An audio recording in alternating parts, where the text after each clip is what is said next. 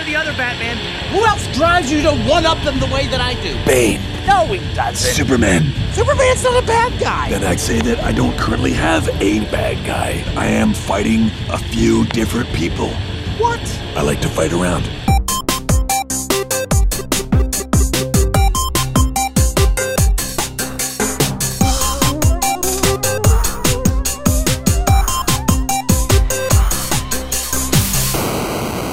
Hello and welcome to Lapsed Gamer Radio, the community podcast about video games which aims to bring the lapsed and active gamers together in an effort to keep the hobby alive for us all. I'm your host Stuart Neal, and today we'll be talking about what we've been playing recently and any news stories of note. Joining me today are Mark Hamer and Kevin Moore. Ohayo gozaimasu. Hello. Just to start off the show, we are kind of celebrating a little bit of an anniversary. This is officially the 50th episode since our relaunch last year, and it's just over a year since that relaunch actually happened. I think we're well over 50 episodes, what with our little extra-sode madness that went on last year, as well as the Game of the Year episodes as well. But 50 it's not a bad number. That's...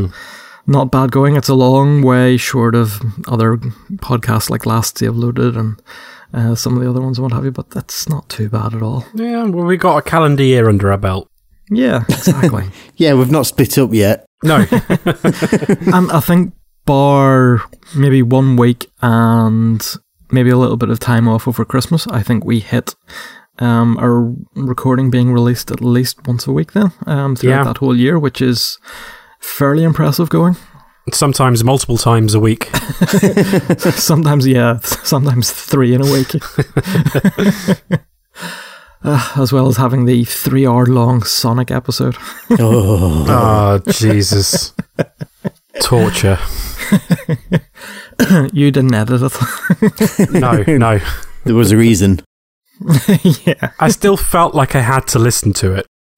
And I'm glad I did not edit it because I would have ruined that show deliberately. 2.5 minutes. Yeah. It would have just been the opening theme and then me saying fuck Sonic and then the closing theme. I'd listen to that one. Most played episode. So earlier today, we tweeted out asking if any of our listeners had any questions. We had one reply to this one, and it was our good friend Howard at Welshbeno on Twitter, asking what was the first system you guys owned and what's your favourite system of all time? Kev, what have you got? Well, mine was a Philips VideoPack G7000, which is what it was called over here. It was actually a Magnavox Odyssey 2 in the rest of the world. It ran on valves. Yeah, it had a little mouse as well that just kept it powered. It was just a cartridge-based machine from 1970, I think it was 78-ish. I think we got ours in 79 from the local Currys. And I was an absolute demon at a game called Pickaxe Pete, which nobody will ever have heard of and nobody will ever see again.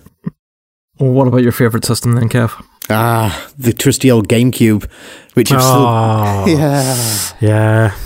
still got it set up and it still runs like a dream, and my God, I could have finished a game by the time my PS4 starts something these days. It's still my favourite controller. Yes. Out of any controller I've ever held, the GameCube controller, I love it. It's so comfortable. Mm-hmm. I wonder if the Switch is going to be the same. It's not going to have a big red, green A button, though. Yeah, it's a shame. So comforting. Yeah. It is. What about yourself, Mark? First system? The first system was PC. Before I got a console, before I got a SNES or anything like that, used to play games on MS-DOS. Did for a good while, even after I got started getting into console gaming. The good old days of playing Legends of Valor and Bullfrog's Magic Carpet and Commander Keen, the games that id made before they made Doom.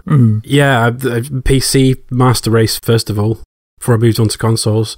As for my favourite console, that's kind of a tough one. I think we've done a similar question before, and I said if I was going to be stranded on a desert island and I could only have one console and its entire back catalogue, it would probably be the PS2.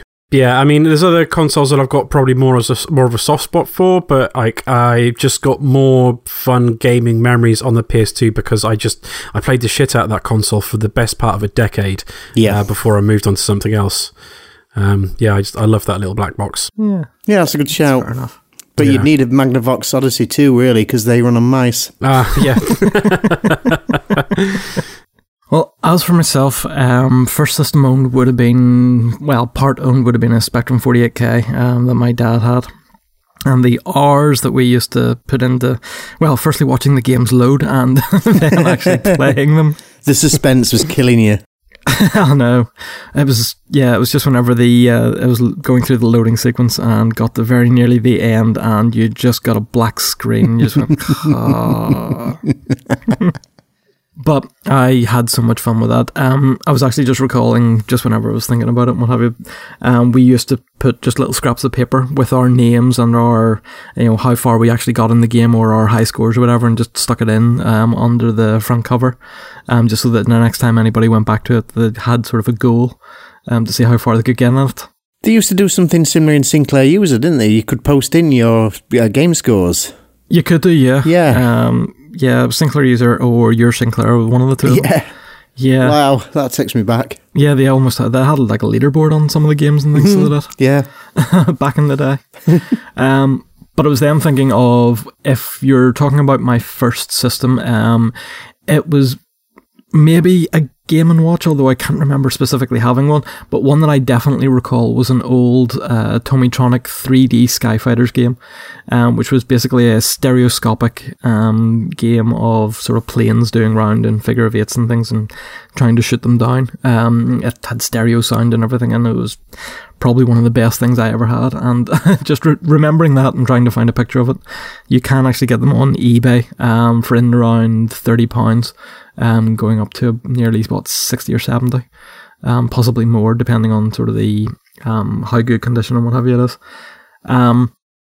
As for my favourite system, I would have to actually say the Mega Drive, partly because it would have been the first console that both myself and my brother shared between us. And I just remember getting that on a Christmas day and just having so much fun with it. Even if it wasn't playing Sonic, but all the other classic games, Gunstar Heroes, Biohazard Battle, even some of the ridiculously hard ones like eSWAT, and the terrible ones like Altered Beast, which for whatever reason still is held in high regard, but it is a terrible game. And then sort of, going up to things like Super Street Fighter 2, the new challengers, and getting up to like the, properly expensive cartridges and things. And sort of looking at the prices these days and people complaining about them, those were expensive back in those days. Yeah, I was going to mention that. Whenever you were trying to buy them. Yeah. Even import games like sort of any of the Final or Phantasy Star games and what have you, were just ridiculously priced in some of the local game stores. And that was back in the day whenever you still had independent game stores as well. Which were a joy every time you went into the one, because you'd find things that you just wouldn't have seen anywhere else. So I really sort of miss some of those days.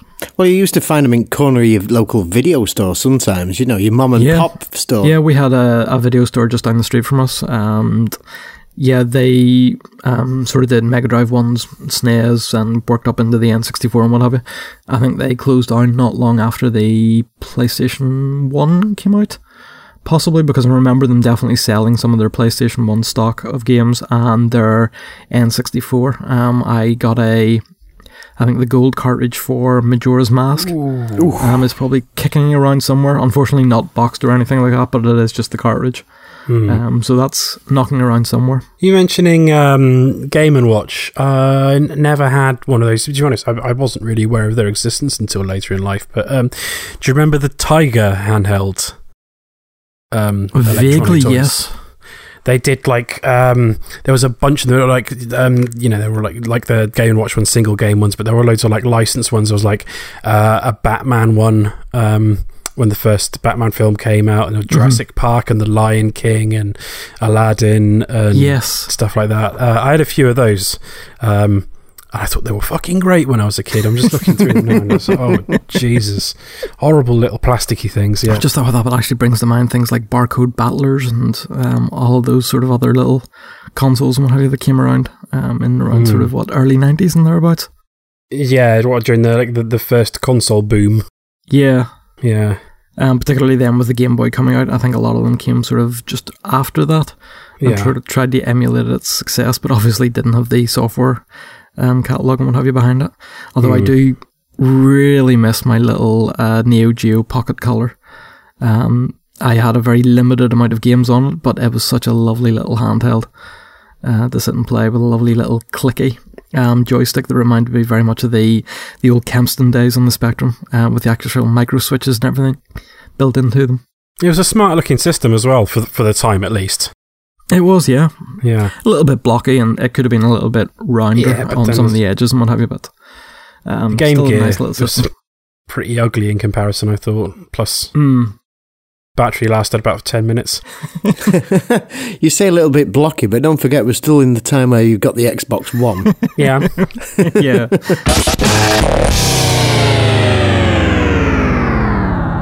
We also asked one question of our listeners, which was, what are the best two-player co-op games to play with a significant other? We had a couple of replies here.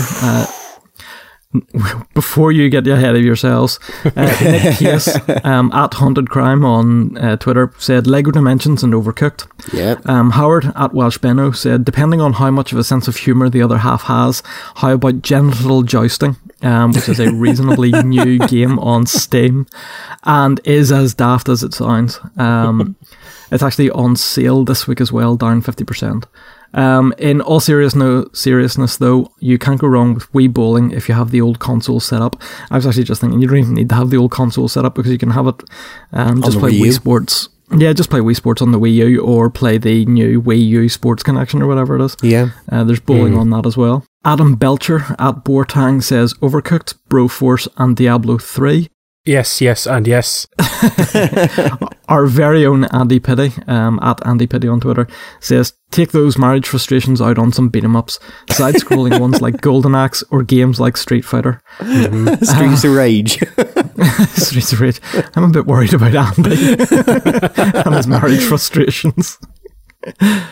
What about yourselves? The only couch co-op games I play with my girlfriend is we played all through the entirety of the campaign of Overcooked, and the both pieces of DLC, 2-player on that.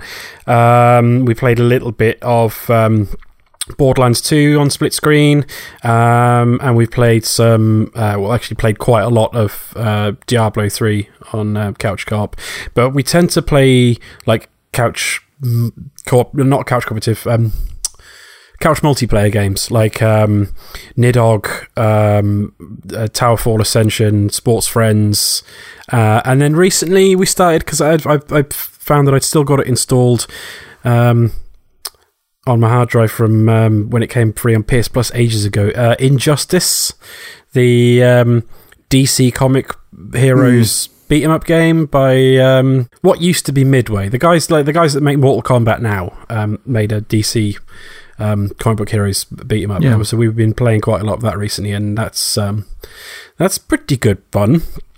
It's the only time I've ever thought Aquaman is cool. But but I should play a bunch of games like that, mainly like, against each other, to be honest, rather than teaming up. But you can't go wrong with Overcooked. Adam Belcher's right. Like Diablo 3 is fantastic. You can have up to 4 people playing on the same screen. So yeah, dead good. What about yourself, Kev? Right, now it's a bit tricky because we tend not to cooperate that much as a couple. It's just, we end up fighting against each other quite a lot. Even when it's supposed to be couch co-op, it's like, no, you're doing it wrong. No, you're doing it wrong. You're rubbish. So I think as far as couch co-op concerns, we're pretty much against each other. So Wii Sports is perfect, and then the only other thing that we've actually cooperated on 100% was the Punisher game on the PlayStation 2, because we're just taking in turns in having a go at somebody and gently persuading them to give us some information before we just attach piranhas to the genitals or something. I completely forgot about the Wii U for a second then. Sorry, Nintendo. Super Mario 3D World and Yoshi's Woolly World. No. Both. No? Okay. No. Fight. That and Yoshi's Woolly World are both great fun to play in co-op, but then of course, like, if you want to play against each other, Mario Kart and Smash Brothers are, playable locally and fantastic. Yep. I think... I don't know how many controllers you can get working with one Wii U. I think it's 4 on the Smash Is it only Brothers. 4? I think it might be only 4, yeah. That's a shame, because Smash Brothers has got 8-player brawl. Yeah. And I'd love to have like 8 people around a TV playing that. That would be so much fun. Yeah. Oh, it's so good. It's bad enough when you've got 2 players on the screen. It's just like, what's going on? 8? Oh, carnage. On some of the big stages, when you've got 8-player brawl, the camera's just zoomed out all the way. Like, the first few seconds of a match is trying to find out where your character is on the screen before you can even start doing anything. It's great. For myself, I'd probably say any of the sort of Lego games. Whether it be probably either Lego Batman or Lego Star Wars would be the 2 that probably get the most play in our household. Just they work so well with sort of drop in and drop out as co-op games.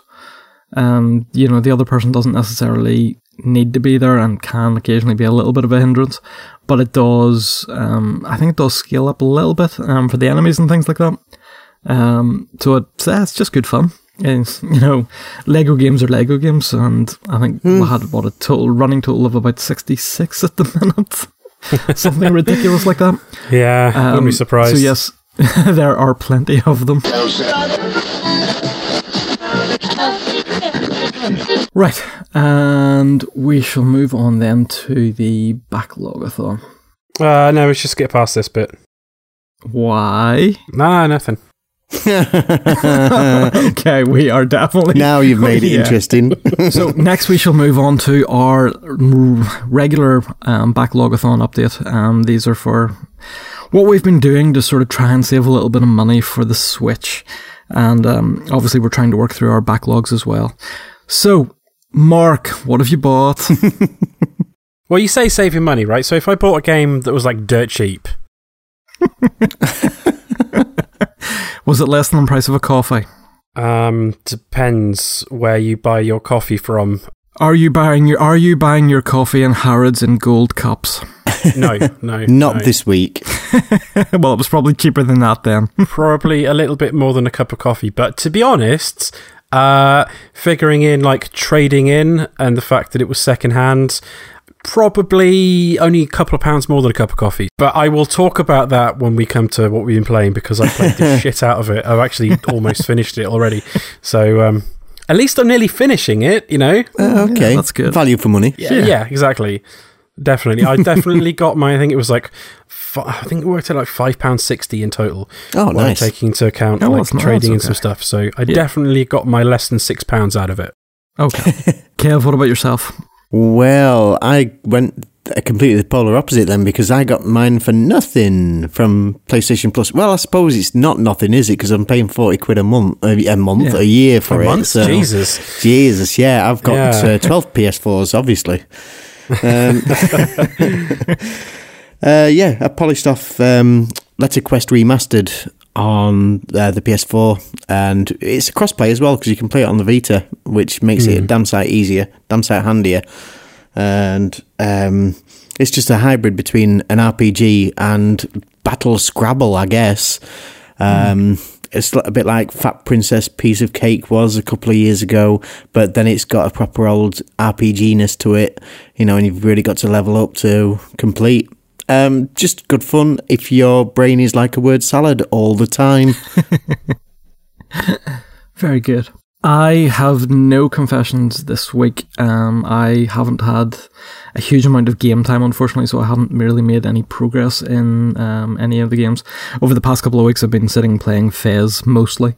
So while that wasn't technically on my backlog because I just wasn't including Steam games because that's just silly, I have been really enjoying that. You haven't got any confessions, but is that because at the time of recording you haven't bought the Freedom Bundle yet?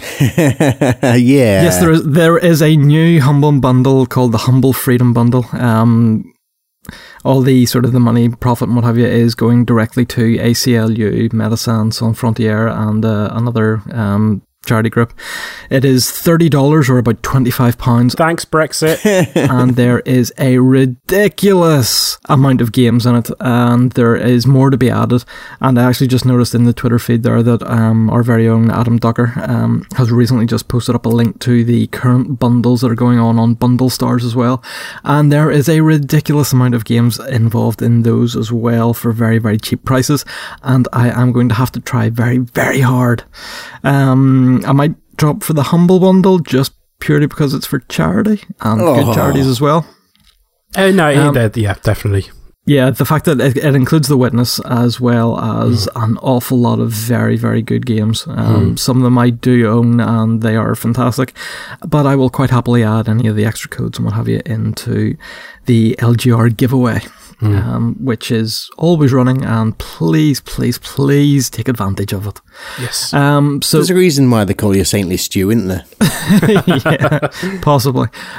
So yes, I might drop on that just because it is for a good cause and it is a ridiculous bundle. So yes, but I'm not going to say by the end of the recording I will have bought it because that would just be silly, but maybe tomorrow. If you do go quiet for about 5 minutes...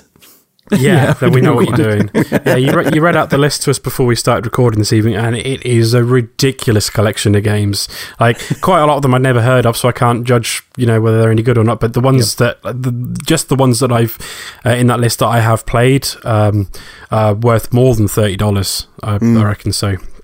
Yep. Plus, there's a bunch of e-books and e-comics as well, did you say? There is, yeah. There's books and everything and a couple of comics and what have you thrown in as well.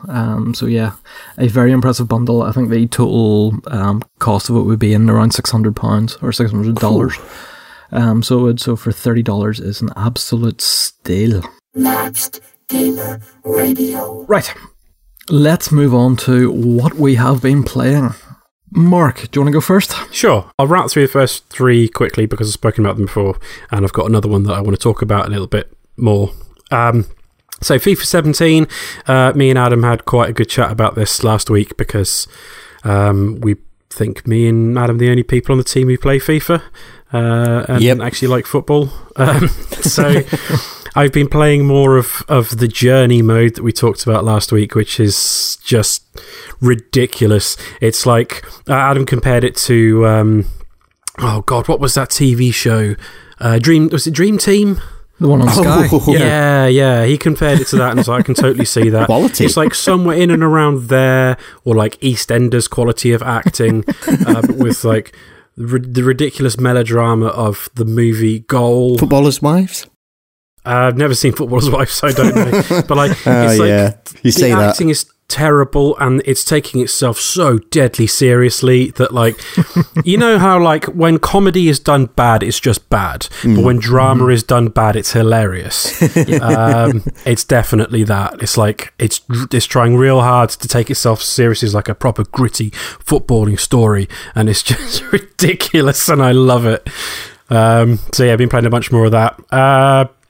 My ongoing addiction to Stardew Valley continues.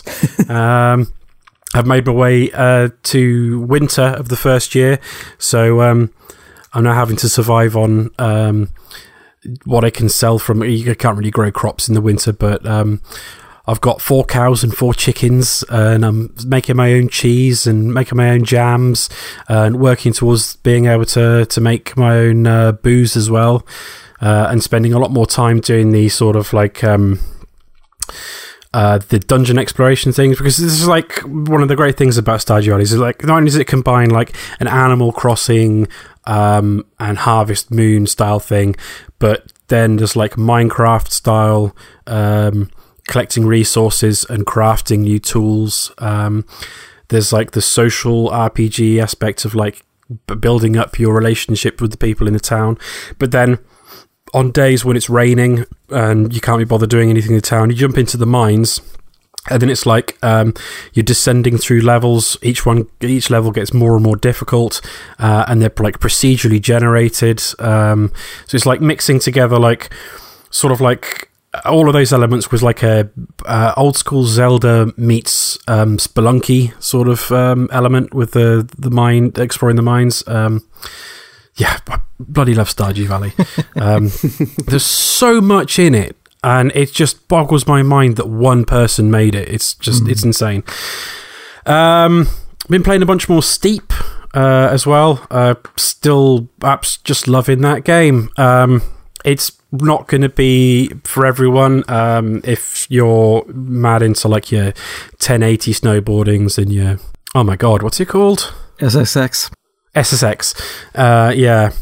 Issues like that, it's not like that. You can't pull off the same sort of ridiculous tricks. Like it's a little bit more grounded in realism, as in you can't take your boots off the board because they're clamped in place. So you're limited to like flips and spins and things like that. But like it's just managed to be really fun, and it's like completely on the fly. Like you can snowboard down a section of the mountain, pull up at the edge of a cliff, hold down R1 and select your wingsuit, jump off the edge of the cliff and wingsuit down, and then parachute onto the ground at the bottom, select your skis, go for a bit of cross-country skiing, jump off another cliff, do a bit of parasailing. It's just really good fun. I'm laughing because you say it's grounded in realism. That's quite a backpack. Oh yeah, I know. Like that aspect of it. That aspect of it. Yeah. That aspect of it is a bit dumb, you know. But yeah, it's a. Yeah, I really like it. But it's a big, you know, Ubisoft open world game that came out silly season last year and didn't sell very well, and then ended up on sale. And my final game is a big Ubisoft open world game that came out silly season last year, didn't sell very well, and is now available dirt cheap on sale, or second hand if you me. I've been playing Watch Dogs 2. What? Yeah. Kev, you played some of this, didn't you? Oh, you yes. Like Hated it. Yeah. Did you play the first one at all? Yes, I finished the first one, and that was dour as well. Oh, okay, right. So you thought 2 was dour as well? Not dour, but just... Yeah. These people made me want to kill them. Right, yeah, okay, I get what you mean. So, right. I played the first Watch Dogs. I went along the whole, you know, roller coaster everybody else did. That original E3 trailer they showed before even the next gen consoles had been announced, and it looked incredible. And then a few years later, the game comes along, and it's like, oof, this doesn't look like that trailer. It's not an ugly game; it was just like a noticeable, massive visual downgrade. Yes, that game had stuff in it that was really cool. Some of the mission designs were really good. Most were not, but some were really cool. The mechanic of like when you were like being chased by the police and you're like screaming through the Chicago streets at night, hacking roadblocks and suspension bridges and traffic lights and things like that to try and stop the police following you, and then finally losing sight of them, pulling into an alleyway and then hiding, like turning off the engine and hiding in the car. Stuff like that was really cool. The hacking stuff in some of the missions was really good. It was just so dour. Like, it's just grim from start to finish. Like Aiden, whatever his name is, the main character, was just boring and gruff and miserable and 1D. Yeah. Whereas like Watch Dogs 2 is completely different in a lot of ways. So it's set in San Francisco and Oakland and sort of general Bay Area, so it's a lot more sunnier and a lot more brighter. The main character, Marcus, is actually quite likable. He's just a fun, like 20-something kid from Oakland. His friends in this hacker group, like, I totally get what you're saying, Kev, about it, because like the first hour or two, I was like, I hate all of these people. I hate them so much. Oh, dear me. But you know what? Like, yeah, it's like the girl with the wacky haircut and the autistic hacker genius and the guy who wears a mask that displays emoticons on where the eyes should be and stuff like that. And it's just like, I was like, oh God. But I actually ended up really liking them, like all of them.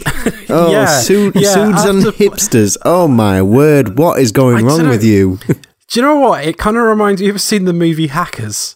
Yes. It reminds me of the characters in Hackers, and I was like, do you know what? I kind of like this. And as the game went along, it's like, I've just had a ridiculous amount of fun with it. Like, there's been a couple of missions that have been where the storyline's taken a bit of a serious turn and it's gone a little bit dark for like I don't know, one mission thread that's lasted about half an hour or something like that.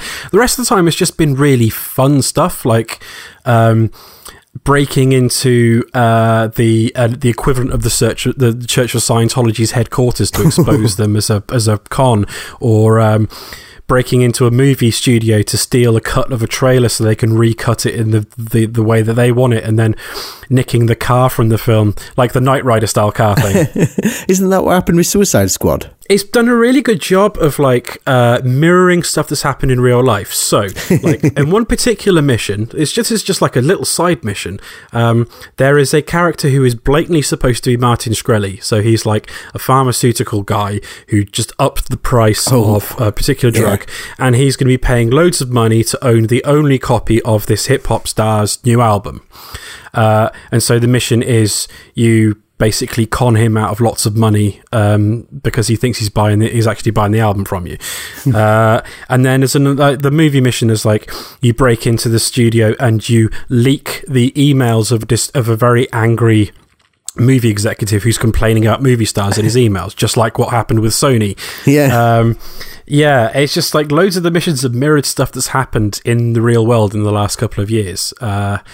And it just has it's just complete opposite end of the spectrum to Watch Dogs 1. It just has fun. It doesn't take itself seriously at all, apart from a couple of brief moments that, you kind of get past. And the rest of the time, it's just really, really fun. It's got the same problem as like any open world game that is not made by Rockstar. Kind of lacks the polish and attention to detail, but the only reason that Rockstar games do that is because they will spend years and years and years between each one, making sure that everything in that world is perfect. And also, like in the first Watch Dogs game, Aiden was a dick and kind of grumpy, and so like you never really felt at odds when he was killing people, like shooting security guards or whatever. But because Marcus in Watch Dogs 2 is like, he's a young kid and he's like a group of idealistic elite hackers, it doesn't feel right to go in and start gunning people down. Like Super Bunny Hop did a really good video about this, and it's like he was saying about like these guys that care so much about this movement that they like that one of their members is willing to risk his life and gun people down to steal a copy of the trailer and whatnot. And it's like, you don't have to play the game that way. The first mission, you're given like the weapon the default weapon that you have all the way through the game, which is like a short range stun gun, and he's also got like a thing which is like a parachute cord, length of parachute cord with like an 8-ball at the end, which you can use to like choke guards out at close range. But like at every opportunity, it tries to get in the way of playing through non-lethally. Like I've tried my hardest to play through non-lethally, but like sometimes you can just cause accidents that end up it's like something explodes and loads of people die, and that aspect of it kind of just jars with the type of character that you're supposed to be playing as and his friends. And like they have a 3D printer in their in your base where you can go and 3D print assault rifles and sniper rifles and grenade launchers and shotguns, and it's like, that doesn't seem right. Like, I just wish Ubisoft had kind of had the balls to be like, no, you don't have a gun. You've got a stun gun and like a short range, non-lethal melee weapon. That's it. Make do with it.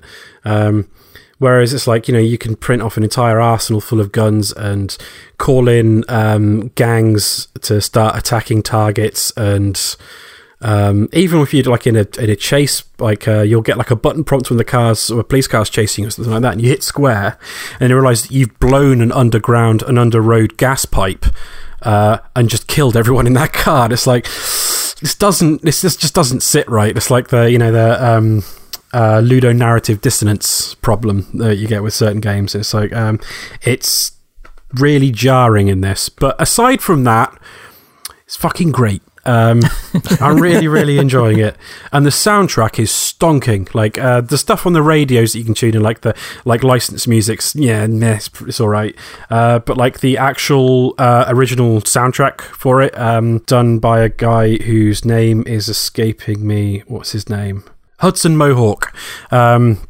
DJ from Glasgow did the original score for it, and it's really, really good. So even if you're not bothered about playing the game, go and check out the soundtrack. I'm on the final act of the main story. There's still more stuff to do, and it's still got like some of the really cool multiplayer elements that they had in the first one. So like you'll be driving around the city and suddenly you'll get an alert saying you're being invaded.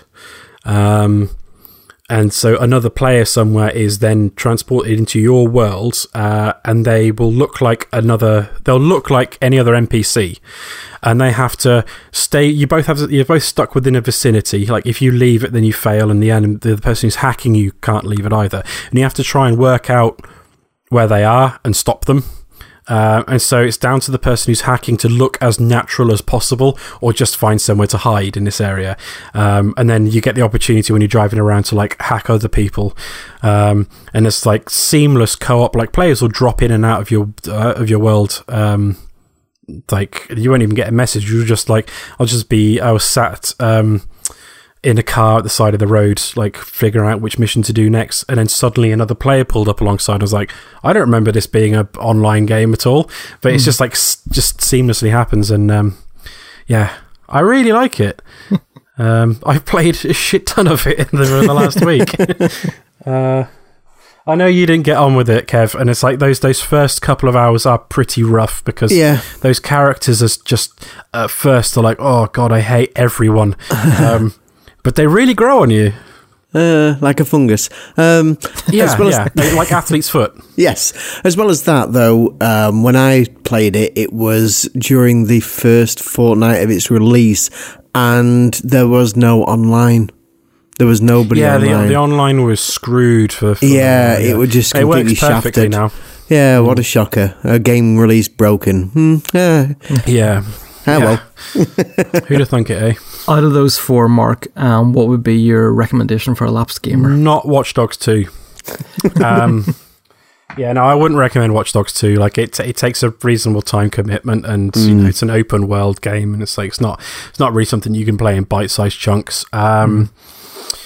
Steep is something you can dip in and out of and play as much or as little as you want. The same with FIFA, but I'm still going to stick by my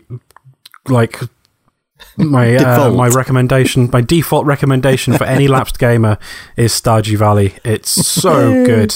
Well, I'll go next, as I have a fairly short list of ones that I've only been playing a little bit of. So after the Super Bowl last Sunday, Apple had a sort of a highlight package of different football games. I looked at one and chose Blocky Football as the one on iOS, which is basically kind of Crossy Road but with American football. You're given the ball, you run up the pitch and you try and score a touchdown and then get a field goal. It got uninstalled really quickly. Just like, actually probably worse than Crossy Road, it tries to get you to buy various characters and things like that, which are basically just skins for the character it sells. Fuck that. Yeah. So that got uninstalled ridiculously quickly. It was basically Crossy Road. Crossy Road is a much better game in itself, because it reminds me a lot more of Frogger. This was basically an automatic runner going up a pitch and just trying to avoid both your teammates and the sort of the defending team running down at you, while occasionally collecting little collectibles or coins or whatever that came up on the screen. And no, rubbish.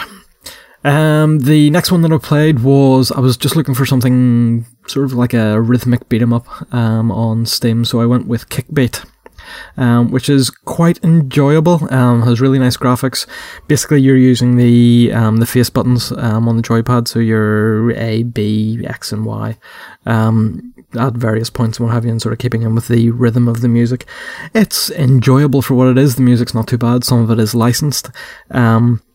Once you get past a certain level, it actually then allows you to import your own music, which I've only had a very, very quick go at, but that will be something that I will dip into a little bit more, I think, because playing along to your own tunes would probably be a lot more fun. Do you remember when you used to be able to do that with VibRibbon?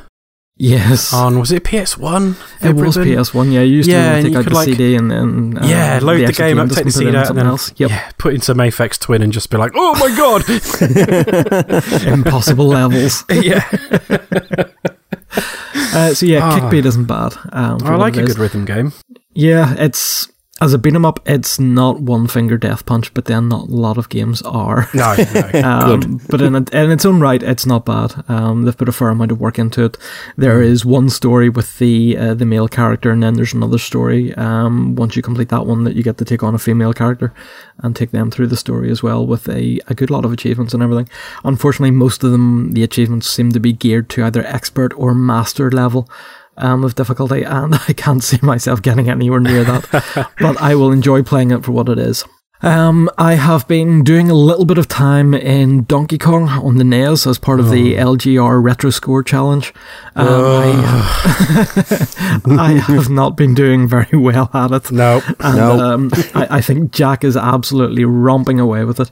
I've managed to make it to level 3, and I just can't quite figure out how to get past Donkey Kong on it, so I can't see myself doing very well, but at least I have a score on the scoreboard. No, I've maintained radio silence as far as that's concerned, because mine is just so embarrassing. I'm keeping quiet. Yeah, you were very noticeably quiet. Right, likewise. I can't get past the second board. I can't get past the second girder. It's amazing how much Mario's jumping skills have improved. Definitely. Yeah. Are you guys? Were you both playing it on the Wii U? I'm playing it on the NES. You're actually playing it on the NES? The Classic Mini. Oh, right. I'm playing it on a Raspberry Pi. I wish I was playing it on something. I'm playing it on the Wii U, and I wish I was playing it on something that had a bigger D-pad.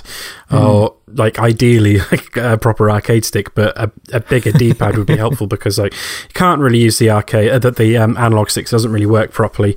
And the D-pad's just a little bit too small. But I rewatched King of Kong over the weekend to try and inspire myself to do better. It didn't happen. The NES works quite well, because the NES controller is got a big chunky D-pad though, isn't it? Yeah. It's got a lovely little pad. It just fits so comfortably, and I forgot how good that pad was. It sits so handsomely in your hand. It's just that my hands now are a lot more weary than they were. Yeah. I mean, it's got 35 years ago. I don't know. Roughly. Oh, God, I don't even want to think about that. If I had the money and the space, though, and neighbours that didn't mind too much, I would definitely have a Donkey Kong Jr. machine. Yeah, definitely. Yeah. My next game then is actually, it's a freebie on itch.io, which is called Walkie Talkie Chat. You start the game up, it looks as if you are going to start typing into a sort of a chat forum and what have you. But you actually press space and it selects the level, and it suddenly turns into like a little platformer where you're running across the rules that have been set out in text. for the actual chat forum and what have you itself. So it's actually like a little 2D platformer. It reminds me of Jumping Jack way back in the days of the Spectrum 48K. I think Jumping Jack was actually one of the first games that came out on it. It's very reminiscent of that, and for a little freebie actually took me by surprise because I wasn't even sure what it was going into it. It's a lot of fun. There's about 20 levels. It'll maybe take you maybe half an hour depending on how many restarts you had. I was getting towards the maybe level 18 or 19 and I was starting to grunt loudly at it for being very annoying. Stopping short of actually swearing. But an enjoyable little game. And my last one is I recently picked up an Android Fire tablet, mostly for hopefully reading some books and comics and things. But I couldn't not take advantage of the fact that the Square Enix Go games are all currently free on Amazon Underground. So I've installed Hitman Go, Lara Croft Go, and Deus Ex Go, and had a very quick go at Deus Ex, and it was enjoyable, and I'm definitely going to progress with that. How far have you gotten it? It was only maybe the first 2 or 3 levels on it, so not very far. I was actually just doing a quick test just to see how well it ran and things like that. So I had a very quick go on Deus Ex Go, and I started up Hearthstone as well on it, which runs a little bit slowly, but it's manageable on it. So I think that's going to be my go-to device for playing Hearthstone on for the next wee while. How good do they look on the tablet? They're not too bad, actually. For being a little 7-inch, Hearthstone is a little bit small. Some of the writing on the cards and things, if you don't necessarily know what the rules and things on each of the cards is, can be a little bit small. But Deus Ex looks fantastic, so it does. There's no issues there with it. Yeah, the user interface on the Go series though is really clean. Anyway, isn't it? Is, yeah. You can see it pretty well on a little tiny phone screen. Never mind anything else. Yeah. So. Well, my wife is actually working through Lara Croft Go on her phone, and she's only got a Samsung S6 and has been managing absolutely fine with that. So yeah, they are really well designed games that scale really well as well, either up or down to a bigger screen. I've been playing Deus Ex Go on S7 Edge, and yeah, it looks great on that little screen. Yeah, and it plays fine as well. So as for my lapsed gamer recommendation, I would probably say Deus Ex Go. Despite not having played an awful lot of it, I've completed Lara Croft Go before they brought out, I think, the extra bonus level and what have you. And if Deus Ex Go is anywhere near as polished as that, which I imagine it will be, that is definitely going to be a very, very good game. And if you have Amazon Prime, then it's currently free on Android devices, so it's well worth picking up. And even then, I remember I think I actually bought it a while back whenever it was actually on sale on the Play Store, and it was in then probably 10p or 50p or something like that. So it's well worth watching out for any bargains, what have you, or sales if they have them on. I've played through the entire first set of boards on Deus Ex Go, and so far it seems to be on a par with Hitman Go. So yeah, that's a high recommendation indeed. Definitely made it into my top 5. Yep. So Kev, what have you been playing? I've been doing the Lego Dimensions, the Lego Batman level pack, which is absolutely brilliant. I went to see the movie today, and I'd already started the game on Friday night after work, so it was about 2 o'clock in the morning. And as you'd expect, first thing you want to be doing is trying to build Lego sets when you're absolutely shit-faced. It's not a good idea. The pack is 6 stages, all of which are huge and all follow the plot of the film like a modern jazz follows a tune. Both hit the points they need to, but they don't necessarily hit what you'd expect. Was this bought as a separate pack or just one of the sort of the little mini packs and what have you? It's a lot bigger. It's a proper pack, I would say. It's for it to have its own portal, it's going to be something special, and it is. It's quite a huge pack. I mean, they've been very, very generous this last wave or so. They've all been pretty solid. You've had a good few hours out of them, but this one, there's been a good couple of days out of it, never mind a few hours. Oh, wow. The levels on them are quite large, and there's 6 chunks to the story. So it is a proper, I would say, roughly about 4 or 5 hours set, without actually going back and doing any of the free play. But yeah, there's another couple of mechanics being added. There's phase, which is a strange thing where it tears tiny chunks of bits from the other parts of the Lego multiverse and drops them into whatever puzzle you're trying to figure out at the time.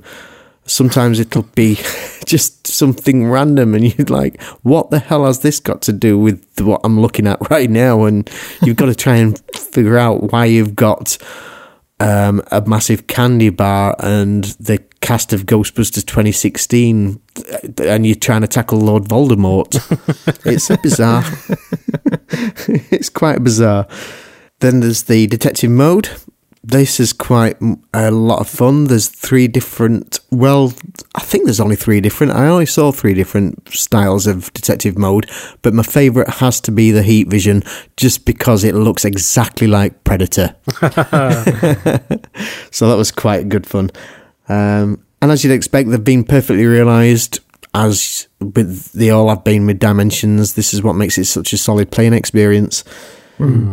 There's also a fun weapon that's been added that's in the game and the film, which is the merch gun. It's completely useless, but in the film it's used to fire Batman merch at orphans. And you can use it against enemies if you want, but it'll actually not do anything to them other than give them a new wardrobe. Yeah, of course. I've got 97% on Dimensions itself, but only 91% completely overall. And if you're looking at gold bricks, I'm way behind. I've only got 203 out of 1,068 now. Good grief. I know, it just gets bigger and bigger. It's becoming more daunting by the day. I've still got to get the Ghostbusters pack and the new J.K. Rowling thing, Sensible Beasts or something, I don't know. Imaginary Wizards. Fantastic Beasts. Fantastic Beasts, yeah. Yeah, whatever. Imaginary Wizards. You can get a Lego Eddie Redmayne. Yeah. Oh, wow. Yeah. That's something to look forward to. I've now, picked all up of these bigger packs retail for about what, £30 or so? Yes, yeah. They usually are about the £33 mark. Smith's Toys are ones to watch as well because they do really well as far as Lego deals is concerned. So I'm keeping my eye out for the other 2 big ones. Surprisingly, you didn't mention any of this buying during the Backlogathon update, Kev. Yeah. Well, these aren't actually games, are they? These are just... Where's Andy? Yeah, Loophole. I'm all for riding the loopholes. Shame. Well, I don't care so much because I've already bought all my Switches.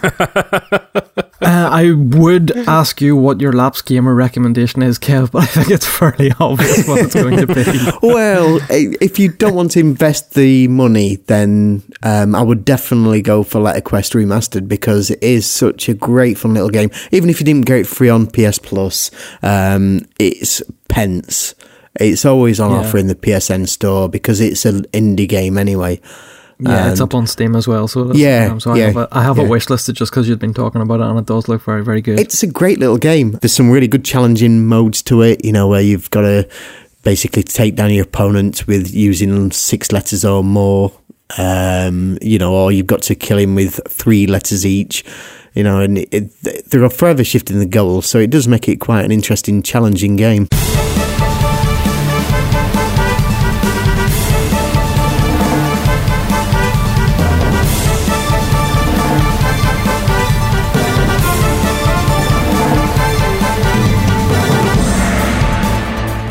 So we'll move on to the news then this week. Our first news story is that E3 is being open to the public this year. The Entertainment Software Association has announced that via GameSpot that E3 2017 will be open to the public, where in recent years it has been limited to industry and media professionals.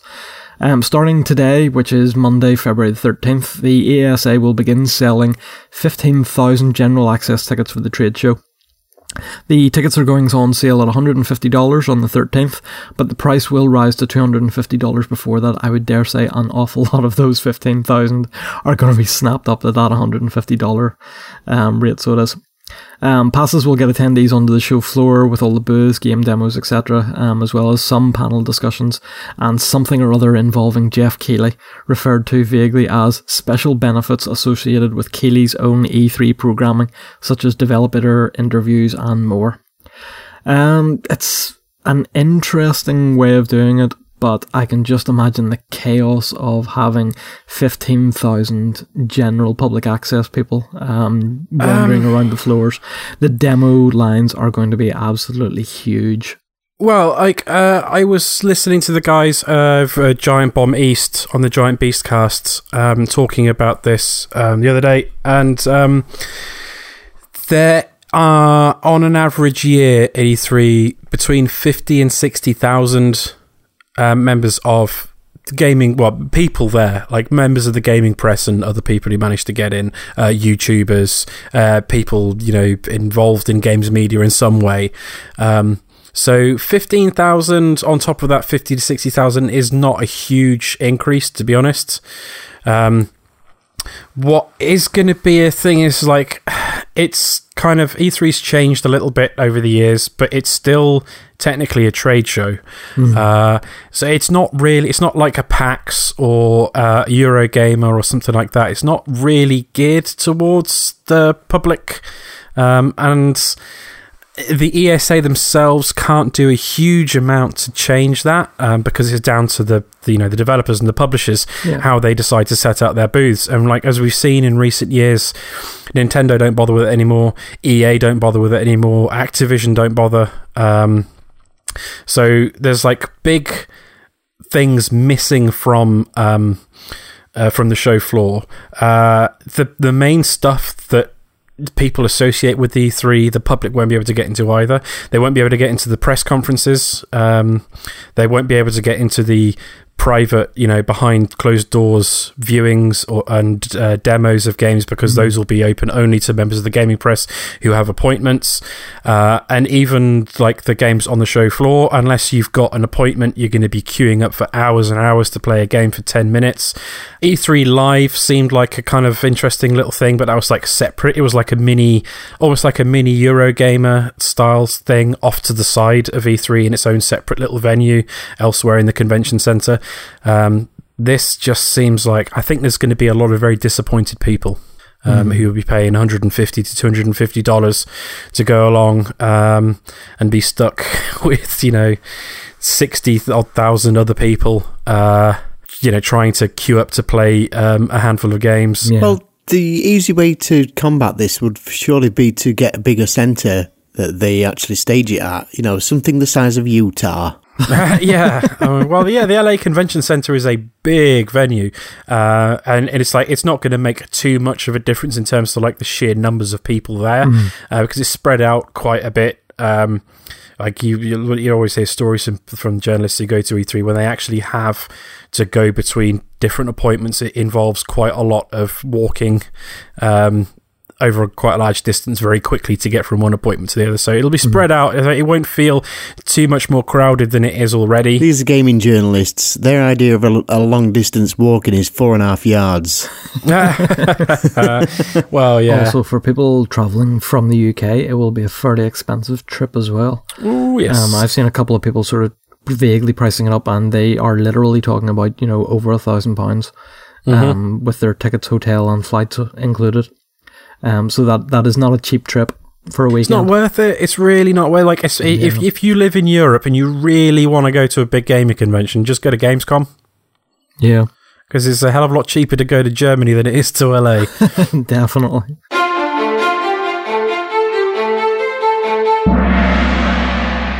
Right, it's time to cue up the sad music, because unfortunately we've had word that South Park Fractured But Whole has been delayed. Again. Yeah. Give me a minute. It's okay, Kev, it's okay. When was it supposed to originally come out? About 2015. Yeah. I'll quickly sort of skim through the article that we've got. So it's been delayed for a second time now. Publisher Ubisoft have announced the foul-mouthed role-playing game based on the long-running animated series will now be released in Ubisoft's upcoming fiscal year, which runs from April 2017 through March 2018. So back at E3 2016, Ubisoft slated the Fractured But Whole for a December 6th debut. The company announced 3 months later that it had decided to push the game back until the first quarter of 2017. So yeah, the development team want to make sure that the game experience meets the high expectations of fans, and the additional time will help them achieve this goal. This has also then had a knock-on effect for the sales forecast for Ubisoft. So they have revised their sales forecast for the current fiscal year, which ends on March 31st. The new range, which reflects the fact that the Fractured But Whole won't be releasing until or in the 2016-17 fiscal year, runs from 1.61 billion to 1.67 billion, which is a drop of about 155 million on the low end, and potentially 175 million euros on the high end. Of course, there is a little bit of legacy here with the Stick of Truth also suffering a number of previous delays. It was originally scheduled to launch in the second half of 2012, but then publisher THQ pushed it back to 2013, and then it was delayed again later in 2013, and it was eventually released on March 2014. So yeah, there's a little bit of sort of a running theme here with South Park games. Could this be the first Ubisoft game then to be released that's actually not broken for the last 10 years? Quite possibly. Put it this way, Kev, if it releases towards the end of 2017, that will give you plenty of time for playing Persona 5. True. Yeah. And it gives me plenty of time to work on my coon suit too. Yep. Plenty of time to buy more Lego Dimensions. Hey!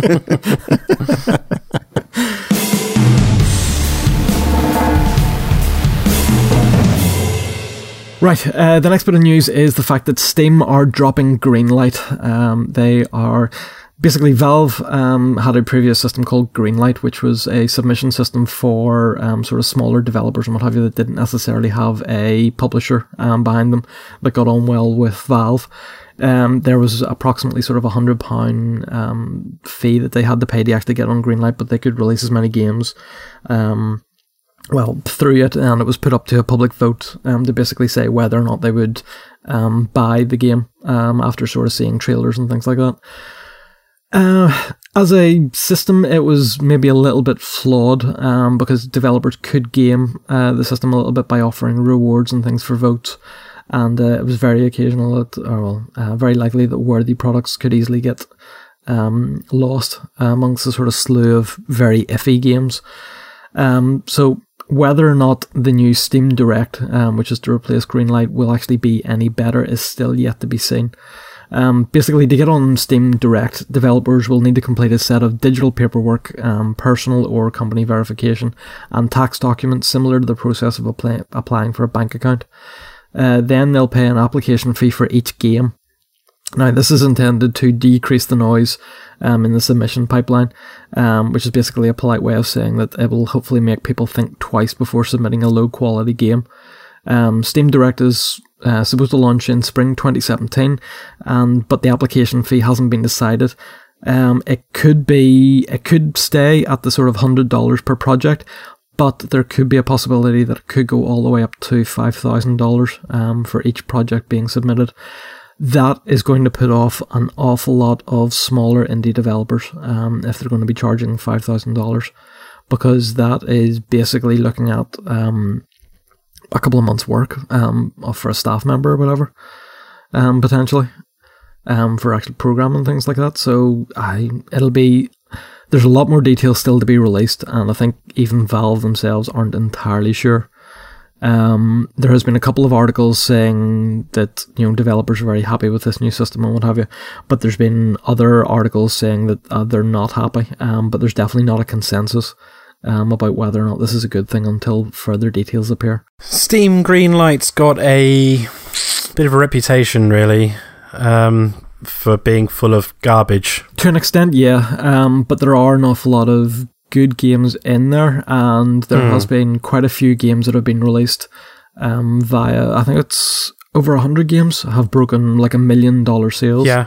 Oh no, like there's definitely like a lot of good stuff in there, but horrible asset flipping games and games where people buy like texture packs for Unity and just pump out utter shit and charge money for it. There's a lot of that nasty stuff on there. So it's something that needed addressing for quite a while. I just don't really know too much about Steam Direct to know whether or not it's going to be the good idea. Yeah, there just hasn't been enough details released as yet about what Steam Direct is, and again, whether or not or how each game is going to be tested before being released onto the Steam platform is another question. Of course, a lot of people have basically said that, through this this new system and what have you, if people pay the money and they get through whatever tests that are being applied to it, basically to make sure that the software isn't malware or anything like that, or has secret backdoors or anything like that, and is vaguely playable. They're worried about the quality that could eventually come onto Steam, but by the same respect, there's an awful lot of rubbish on Steam, and if you compare it to something like Spotify, having an awful lot of something on a platform isn't necessarily a bad thing. No. Everything will find its own audience. If it doesn't find an audience, it sinks without a trace, and that's not necessarily a bad thing. It's a problem that kind of exists on not so much on the iOS store because that is curated to a certain extent, but like the Google Play Store and things like that. It's like good games on Steam Greenlight, they survive only really on the basis of good word of mouth. Yeah. There's no, Valve themselves don't seem to do anything to promote good games on the Greenlight system themselves. No, it was interesting to see that as soon as this news actually hit and what have you, itch.io basically turned around and said, "We're free, come and put your game on our system," which I can see an awful lot of indie developers going that way, based on sort of fees and things. Yes, okay, Steam is maybe a more obvious platform for PC, but I think itch is definitely getting itself a reputation as being a place to find interesting games, particularly games that are maybe the sort of the fledgling projects of particular devs and what have you, who might go on to something more impressive. And but it's somewhere that they can test out the waters, and there are plenty of free games on itch as well. And I'd be very concerned that the Steam Direct might put off an awful lot of developers and what have you from even thinking about releasing free games, if they're already going to be having to charge a fee up front to actually get it on. So I'm really hoping that we don't necessarily then miss out on things like Dr. Landeskov or Princess Remedy in A World of Hurt and other similar games. I think they're trying to address an issue, but they're not necessarily. They're obviously addressing it for the benefit of themselves. Yeah. Financially, it kind of does make sense and what have you. And okay, yes, a financial barrier might stop a lot of rubbish getting put on, but then there will be people who just have that sort of money to go ahead with putting their crap on it anyway. It does seem like it's more of a knee-jerk reaction rather than something that's been carefully thought out. Rather than curate it, they're just trying to outline some kind of crazy ban. I wonder if this is going to be another situation like when they announced that they were going to start charging for mods. In collaboration with Bethesda, I think it was. Yeah. They were going to start charging for mods, and there was quite violent backlash against that, and they were like, okay, we won't do that then. That basically lasted a week. Yeah. I wonder if there could be a similar situation with that, where people are saying, why should we have to pay to be able to put our game on the storefront when there is no, there is obviously no evidence that Valve themselves will curate that at all or help promote it. So you'd be paying to put your game on this system and then just hoping that people will find it, play it, like it, and talk about it. Otherwise, it's just money down the drain, because there are so many games on Steam that it'd be so easy to just completely pay your money, put your game on the system, and it just get lost. Yeah. Yep. Definitely. If anything, the The way I usually find games on Steam is go on every Monday onto the Steam sale, and I think there's 500 and something games on sale this week, and basically sort by lowest price and see which ones are coming on under £1. So unless you're sort of hitting that sort of price point and what have you, that's very easy for your game to get completely lost. And even then, depending on how the reviews go, you could find that your game is good, but there are people giving it reviews aren't being very kind to it for whatever reason. Yeah. They've suddenly decided that they just don't like it, and that'll completely downvote it, and it'll just be then lost in a mediocre muddle somewhere in the middle, or it'll just be completely written off. And it'll just be money and time down the drain. Yep. Yeah. Well, we'll see where it goes.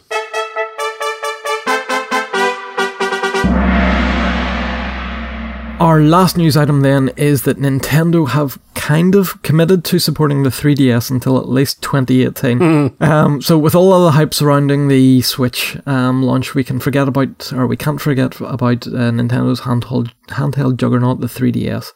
The system already has a full library of games that you can play. It's even more titles than the Wii U will ever have, which is a little bit of a kick in the teeth. But with the Switch being the big ends handheld console hybrid, though, the fate of the 3DS is uncertain. In a recent interview with The Telegraph's Shinya Takahashi, the general manager of Nintendo Entertainment Planning and Development, was asked about the continued support for the 3DS after the launch of the Switch. Takahashi claims that the support for the 3DS will continue. Basically, he believes that the handheld can be a first great system for kids, and with that in mind, he confirms that they are thinking of releasing more games for the 3DS, not only in 2017, but in 2018 as well. This is something that got mentioned on a recent episode of the Giant Bombcast. They were talking about this as well, and this situation with what's going to happen with the 3DS now that the Switch is coming out. And they were saying that, like, you remember when the DS, the Nintendo DS came out, when it first came out, and people were a little bit like, what is this? It's a bit weird, it's got two screens, and it's coming off not that long after the Nintendo had released the SP version of the Game Boy Advance. And apparently Nintendo was saying, like, in the early days of the DS that they would also be releasing another Game Boy, and then until the DS became a sales juggernaut, and then they just completely abandoned that. And I can see if the Switch does become a big hit, then Nintendo could just say, "Now we're done with the 3DS now." Yep. Yeah, very easily. But if it's not, then they can continue supporting the 3DS. It's kind of like it's like insurance. Yeah, they're hedging the bets. Yeah. The question would be, if the Switch doesn't succeed and they do continue support for the 3DS until 2018, by then the 3DS is starting to look quite old. Okay, I know there is the new 3DS and what have you, but in reality that was just a little bit of a hardware bump, not a massive step forward. So no. What then would be the fate of the Nintendo handheld? If the Switch fails, what would be the fate of Nintendo, maybe? Well, Nintendo, I think, like, people are saying, like, if the Switch fails, then maybe that's it. Maybe Nintendo will just get out of the hardware business completely. And it's like, I don't think Nintendo will ever get out of the hardware business, but they may abandon home consoles and just concentrate on handhelds. Pachinko! Yeah, pachinko. It's like the market for handhelds has shrunk quite massively since smartphones became prevalent, and it's like we will never see a handheld systems sell in the same sort of numbers as the original DS did. But I think that's the biggest selling handheld system ever. The 3DS has done well, considering that that market's kind of shrunk. They're still sitting at about 66 million units sold, which is something that one of their home consoles has not done in quite a while now. But yeah, I think that despite the fact that more people are playing games on their phones rather than handheld system, the handheld market is still so massive in Japan and quite a lot of the Far East, not even counting Europe and America, that if the Switch doesn't sell as well as they hope it does, I can see them just making another handheld system. Yeah, which would just sell fantastically well in Japan. I think an awful lot of the sort of handheld sales and what have you do basically come down to the culture, particularly in places like Japan, just where there is just so much public transport as opposed to people necessarily using cars. You know, really, once you start getting outside of London, the public transport systems for any of the sort of major cities aren't anywhere near as good. So they're appalling. Yeah. So just an awful lot of people do use cars in the UK. So just don't have that extra commuting time that would, you know, the benefits having a handheld. Yeah, like Kev was saying, Nintendo kind of hedging their bets by stating that they will continue to support the 3DS. Although it seems a bit weird them actually coming out and saying that they're going to commit to supporting the 3DS until at least 2018, only a few weeks before their new big system launches, which is supposed to be a handheld and a home console in one. You think they'd be saying that, like, you know, don't worry about the 3DS, get yourself a Switch, or maybe they don't mind about that because there's probably pretty much every allocated system has now been pre-ordered already. No. Speaking of which, they've started popping up again for pre-order. I did see something about like the pre-orders becoming available again, and I wonder if Nintendo have learnt from previous, and they've seen how many have been pre-ordered and thought, do you know what, we could probably make a few more of them and and sell those as well. That's say, Jesus Christ, guys, we've sold all 5 of them. Yeah, Kev's got 4 of those 5. Yeah.